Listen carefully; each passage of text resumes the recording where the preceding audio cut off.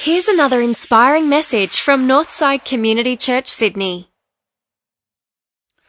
There is a condition that is sweeping the country. It's grabbing both Christians and non-Christians. It's grabbing 25-year-olds. It's grabbing 85-year-olds. And it's this. It's called analysis paralysis. And you can tell if someone's suffering from analysis paralysis, particularly at McDonald's. They're the person at McDonald's where you go up to the line and they're the person looking at the menu like this. And they don't even talk to you. They just wave you on. You go. And I don't know, I'm going to have a Big Mac or a McChicken. And it's crippling. Has anyone suffered from analysis paralysis? Yeah, I'm sure there's a few of you here. It's crippling, but look, more seriously, there's the big decisions in life. Whom should I marry? Should I stay? Should I go? Should I fire? Should I keep? Should I sell? Should I stay on? They're the things that we wrestle with, right? And part of the reason why we wrestle with them is when we get to these life situations, we know that in 90% of life situations, there's no simple rule to apply, right? We just need to know how to make the right decision. And more importantly, how do we make the right decision when there are multiple right decisions? And that's often the time in which people come say to me as a pastor, hey Sam, what's God's will for my life? What does God want me to do in all of this? And my question to them and to you this morning is, why are you asking? In what way are you asking? You're asking, what is God's will because you want to please him? You want to honor him, you want to love him, or because you just want a decision? What are you really asking for? Are you asking for his will, or maybe you're asking for wisdom? Wisdom, remember, is both insight and application, having the right insight and knowing the right context to apply. Wisdom, insight is understanding that tomato is a fruit. Wisdom is not to put it in the fruit salad. And so we come to this question this morning just as a one-off sermon because it comes up all the time pastorally, time and time again, right? When we're faced with these decisions, we ask, Lord, what is your will for my life? Now, let me frame this up for you because I want to frame this up properly. And here's what I mean by this. Say that I went and I showed you a concrete room. There's a concrete room. There's a flickering fluoro light with one of those cages, a few cracks in the wall. What I've said, there's your room. How would you react? Or you need a bit more context. Let's say I said, here's a concrete room, flickering light, cage for the fluoro. And I said, here's your honeymoon suite. How would you react? You see how our expectations actually influence the way that we relate to exactly the same situation. So the question is, what is your expectation of God when you ask him, what is my will for life? Let me frame it up really early for you so you know that we're going this morning. The guidance of God is not something that he gives, it's something that he does. I'll say it again. The guidance of God is not something that he gives. It's actually something that he does. God wants you to become his primary will. If you want to know what the will of God is, God's will is you become the sort of person that learns how to discern his will. God's desire is that you are the sort of person who knows how to work things out. I mean, it's okay for a little kid to come and say, Daddy, can I go play at 5:30 at night, just before dinner? It's not appropriate for a 55-year-old to say, Mummy, Daddy, can I go play? Right? What would Mum and Dad say then? Well, work it out for yourself. You should know this by now. God's guidance is something that he does. It's not something that he necessarily gives. Now look, when you see people, non-Christians, when they go to clairvoyance or a palm reader, or on the other side of the spectrum, when you get Christians that come to church and say, you know what, this morning I just need a word from the Lord on this particular issue in my life. What they're doing in that is, it's the same basic impulse, and it's this. What a person like that is saying is, I want a shortcut, I want a technique. Can you just give me the technique to work out how I just push the decision into the grid and it flows through and I can work out what it is. Give it to me. I just need a technique, right? And their expectation in all of that is that the wisdom of God, the guidance of God, is actually a doorway, not a path. That it's something that you can just go in and you work it out either way. That's why here in Proverbs 16 says, in their hearts a person plans their course, but the Lord directs their steps. Life, as we're learning, is a series of left, right, left, right, left, right. It's a pathway of small steps that we have to make. You don't want to hear this, do you? Some of you this morning coming here going, I just needed a map. Just give me the technique. I came for that sermon. Don't give me this one. You're wriggling out of this, Sam. No, but look, whenever I read the Bible, I see all the time that the Bible doesn't tell you how to get God's guidance. It tells you how to be the kind of person who learns to discern his will. We don't like it. We're very Western. We say, how can I face death? How can I face this decision? How can I face this discomfort? And the Bible constantly says, here's the type of character that you need to be. And you're saying, character? I don't want any of that. I need this tomorrow. I got big things I've got to deal with. I need this now. Just give me something now. And it doesn't work that way. But have you ever noticed how, particularly motivational speakers, and dare I say it, some types of churches play on this deep yearning of our heart? Where they say, hey, come to my course. You only have to pay $5,000 and I can give you the 6 steps to how to live a successful life. And you're going to get that within 6 days. And dare I say that there are churches that major on the pastor getting in the way or promoting himself as an oracle of the Lord that is able to tell you these things. We're not going to be one of those churches. It's not what I see in the Word of God. But it plays on this deep yearning that we want a technique. We want to work this through. Because it's like this. Imagine this is the book that you see at Dymocks. You go out there shopping at Chatswood Chase today and you see this book in Dymocks. There it is, right on the shelf there in the self-help section. It says how to live a successful life in 80 years of hard work and pain. That'll be going off the shelf like hotcakes, wouldn't it? Who can relate to a book that's a bit like that? Any of you, the B-52 bombers, remember? Or you wise ones that are up there at that end of the end of the auditorium. You get this, right? You get this. Wisdom comes from this painstaking grind of working this out. God's guidance is not something that he gives you, it's something that he does. Can we set that up first? We've got the right expectation with this. So some of you are saying, don't wriggle out of it. How then can I work out how to get that? You're the practical ones. You want the 3 points this morning. How do I get God's will? How does this work? Here's the first thing we need to also understand from this passage, because it's quite paradoxical. We're either Macbeth or McFly. We're either Macbeth or McFly when we think about our futures and how God works in this. We either think that we're Macbeth over here. When shall we 3 meet again, in thunder, lightning or in rain, when the hurly-burly's done? You know that bit of Macbeth? There we shall meet with Macbeth. You know how Macbeth is just one whole 2-hour painstaking long story of how he pretty much just walks into a future that was already determined for him, right? So there is some end of the spectrum that thinks, hey, your future's fixed. That God is ordaining all things and your future is fixed. And then there's the McFlys over here, the modern generation, where Doc says, Marty, your future is what you make it. So make it a good one. And so that's the line of thinking that says, well, we're free to make our own choices.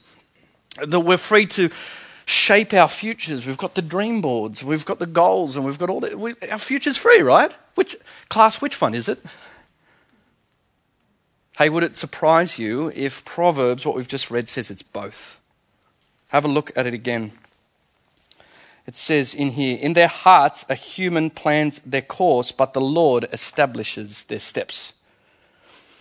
Here's the first thing that happens. In their hearts a human plans their course. In other words, it is McFly. You are free to make all sorts of decisions. You are free to shape futures, to develop yourself, to establish goals, to dream big, to do things for God. You're free. But then it says, even after you make that free choice, but then the Lord directs their steps. How does that work? That's oil and water to us. How's that? Anyone got a theological nosebleed yet? How does that work? Here's how this works. In your heart, you plan your course. In other words, your decisions are yours. But the Lord directs your steps. In other words, his decisions are his. Here's how it works. God so transforms your personal decisions in such a way as to influence your future that he still fixes everything. You make choices, you make decisions, you dream. There are consequences to those decisions, as some of you may well know. But God is the one in his what we call sovereign hand who works out how those decisions will play itself out in history. And so it's both McFly and Macbeth. Your decisions matter, but God has the final say. In other words, the Bible is saying that we are absolutely free and we are absolutely determined at the same time. Now, this is a bit of a head spin, but in light of that, can you hold this in tension now? Because now we're going to talk about the 3 steps. How do you become a person of guidance? Here's the way. If that is true, that your decisions are yours, that God is playing out your plans in your future in a way that he so determines, how do you become a person of guidance? Here's the first step. You bet in the basics. You bet in the basics. Psalm 25 has a great verse that says, "Who then is a person that fears the Lord? For he will instruct him in the ways chosen for him." So, in other words, what the psalmist is saying there, the psalmist is saying, before I want to know from you, God, who I should marry, which job I should take, which person to keep, which person to fire, which business to sell, which business to buy, before I ask you any of those questions about your planned will for my life, I'm going to ask you about your revealed will for my life. My kids have a revealed will. It's called dinner, bath, book, and bed. Okay? Dinner, bath, book, bed. Dinner, bath, book, bed. Dinner. That's my revealed will. So it's silly if my little guy comes up to me after dinner and says, "Dad, what do you want me to do?" You know the song. Dinner, bath, book, bed. Friends, this is something for you to think through now. How many of you, and be honest with yourself, how many of you, when you come up to a tough life decision, go off asking God for his planned will for your life and take little or no time to sit down and bed yourself in his revealed will? You know what this book is? Christians call it the Bible. This is called dinner, bath, book, bed. Right? God says, kids, seriously, before you ask me anything about what you want to do next, just get the basics down in terms of you should know this stuff by now. Now, ironically, there's a great New Testament example that highlights this point in Hebrews chapter 5, verse 13. The writer there says, "Anyone who lives on milk, being still an infant, is not acquainted with the word of righteousness, but solid food is for the mature, who by constant use have trained their faculties to distinguish between good and evil." Right? So you hear that? Your faculties mean your ability to distinguish what God's will and the difference between right and bad and a good decision and a bad decision, because you've trained your faculties to make a distinction. You know that you know. Now, it's a bit like this. Some of you may not know, but I'm trilingual.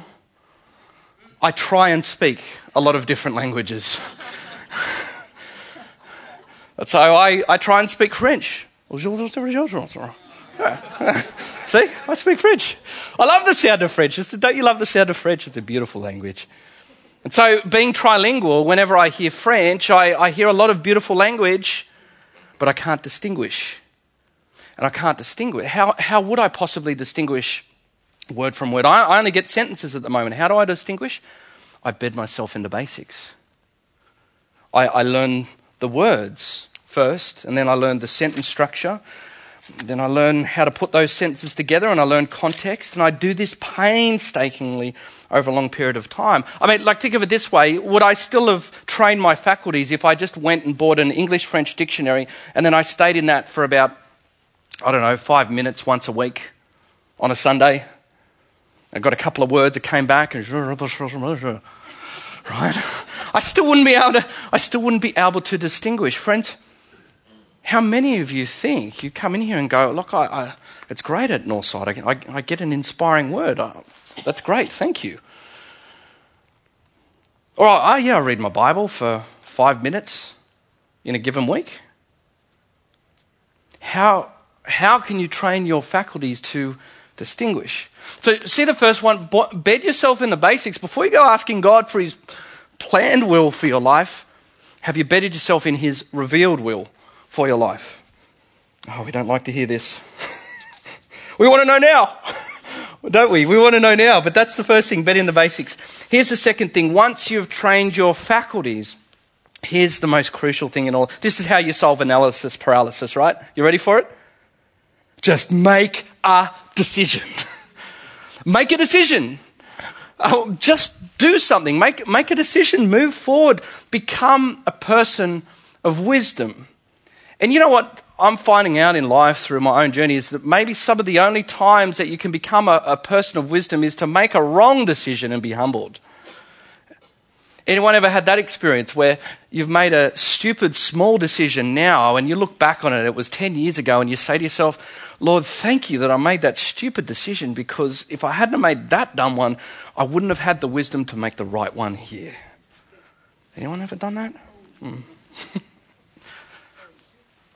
So make a decision, because remember that your decisions are yours and God's decisions are his, and in his sovereign hand he is covering all of this in order to bring about his plans and purposes for the good of all those that love him, remember, then just make a decision and see what happens in all. And that's why, I've said before, the way that we sum this up is that if God is sovereign in all of this, then he can make your bad decisions good and your good decisions better. And so you can't go wrong. Make a decision. Make a decision, because you are floating in his river of sovereignty. It's like being in a canoe in the middle of the Barrington River. I mean, you're getting analysis paralysis as to whether I make 3 paddles to the right or 3 paddles to the left. You're in the middle of the river. There is a directionality to which you are headed as God's child, and so make a decision.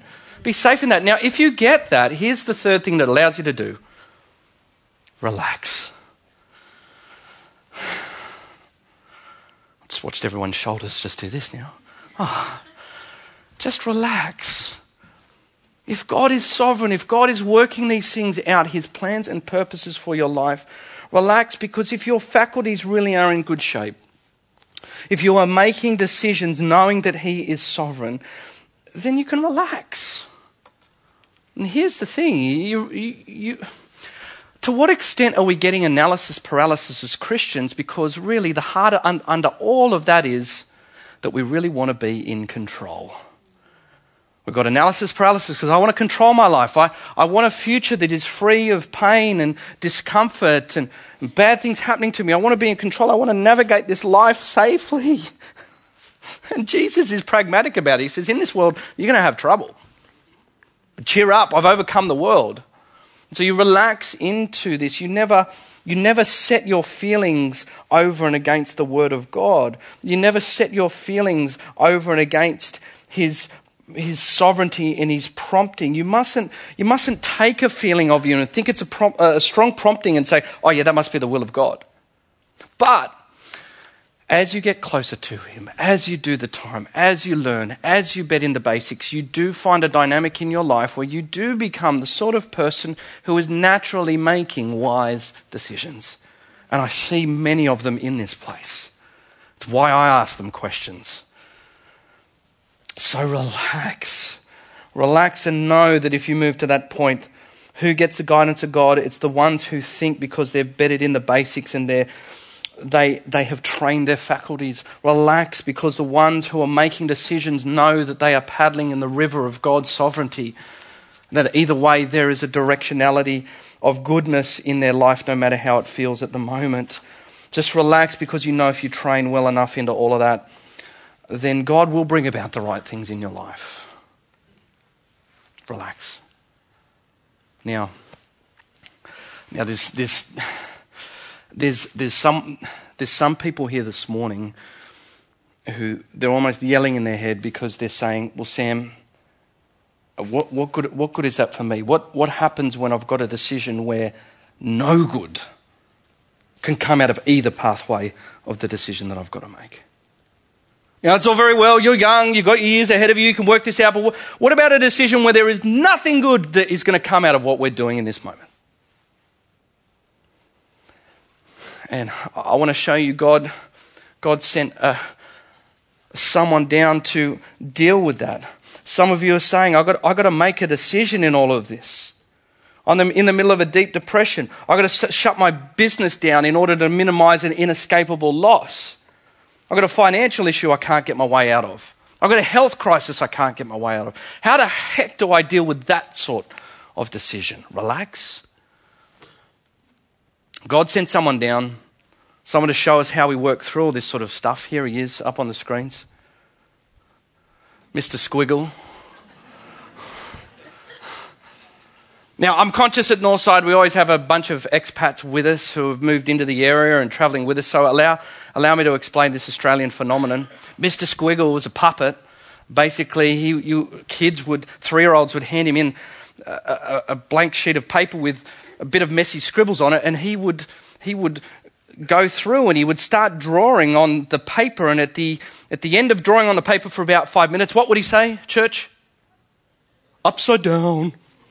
Upside down, and he would turn the picture upside down, and it would be this beautiful artwork and illustration that he's made out of all of these messy squiggles. The guy was a miracle worker. He's sort of the closest to Jesus, isn't he, that we've had in life. Sent down from heaven to work it all out. Hey, for some of you, there are black marks in your life. There are bad decisions. There are horrible circumstances. There are stuff-ups that you think are irreversible. And my promise to you is this: if this is a God who can make your bad decisions good and your good decisions better in his sovereignty, then the best is yet to come. This is the God with all of the power in the world to come in and take all of the junk and all the messed upness in your life and all of the bad decisions in your life and work through and move to a point that when you're in him, he says, upside down. He is the one who is making all things new. And if you are the one who thinks, well, what do I do if no good can come out of this decision? Look, there is an ultimate Mr. Squiggle. He sat in the Garden of Gethsemane. He said, Father, not my will, but your will be done. If it's possible, take this cup from me. We worship a God who sat in the middle of a garden sweating blood because no decision in front of him at that time, any good could possibly come out of it. Yeah, what did he do in that moment? Did Jesus say, walks back to the disciples, boys, I didn't go through with it. I just didn't have a peace about it. No way. Verse 3 says, commit your plans to the Lord and he will establish your plans. Commit there means not to go and present that to Lord and saying, can you just blow some magic fairy dust on my plans and make them successful? The commitment to roll over onto, the way that you move from one foot to the other means to commit to bear all of your weight upon. He committed his plans to the Lord. No good could come out of this decision. And then 3 days later, as he walked out of that tomb, the great God said, upside down. Didn't he? Great. Friends, last time I checked, the pattern of success in life biblically is always a resurrection success. And I'm finding more and more in my own life that it has to mean a death to my own plans and my own agenda for my life. Maybe like this morning, I should start calling life an adventure. I like that. There was always a resurrection success when there is a death to your own agenda and you commit all of that onto God. What it means practically for you is you bring all of these decisions and you say, Lord, I don't know which way to take. I believe this is the best decision to make, but I leave it with you. And if you bless it, you bless it. But if you don't, I refuse to fail to imagine that there is not some greater plan and purpose down the track in all of this for me.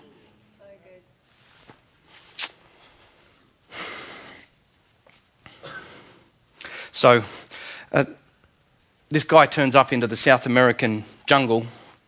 so thick you can hardly see 10 metres in front, and he's driving through down a dirt road. The monsoonal rains are starting to come in. He just gets to the last outpost of civilization. He's got no idea where he's going, and then thankfully he sees a local, some real Spanishy old-looking guy with a beard. He just looks local, and he says, "Look, I want to head to this mountain here. Can you draw me a map?" And the local says, "Oh well, senor, that's very, very tricky. But I'll draw you a map." And so he starts drawing the map, and it's detailed and it's intricate, and he works it all through, and then he gets about 5 minutes into this, as you can see the driver's looking quite confused at all of his scribbles on the page, and he says this, you know what'll be easier?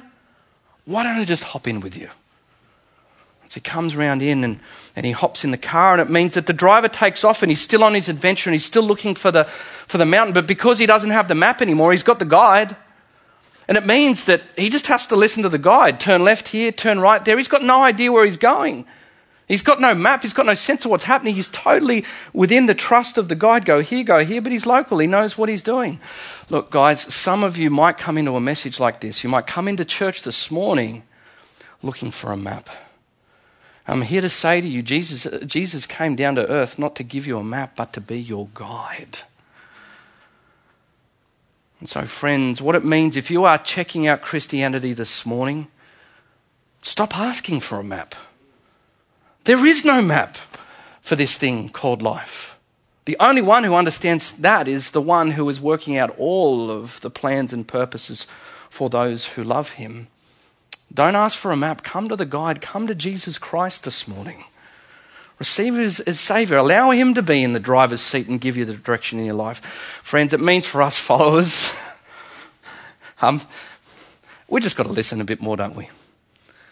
We've just got to come to realise that, yes, there are things that we can chart and work out, but how often throughout the week, throughout the months, throughout the times that we have with him, we've been given the ultimate thing of all, not the map, but the guide himself. Come back to him this morning as we have this time of ministry, I pray.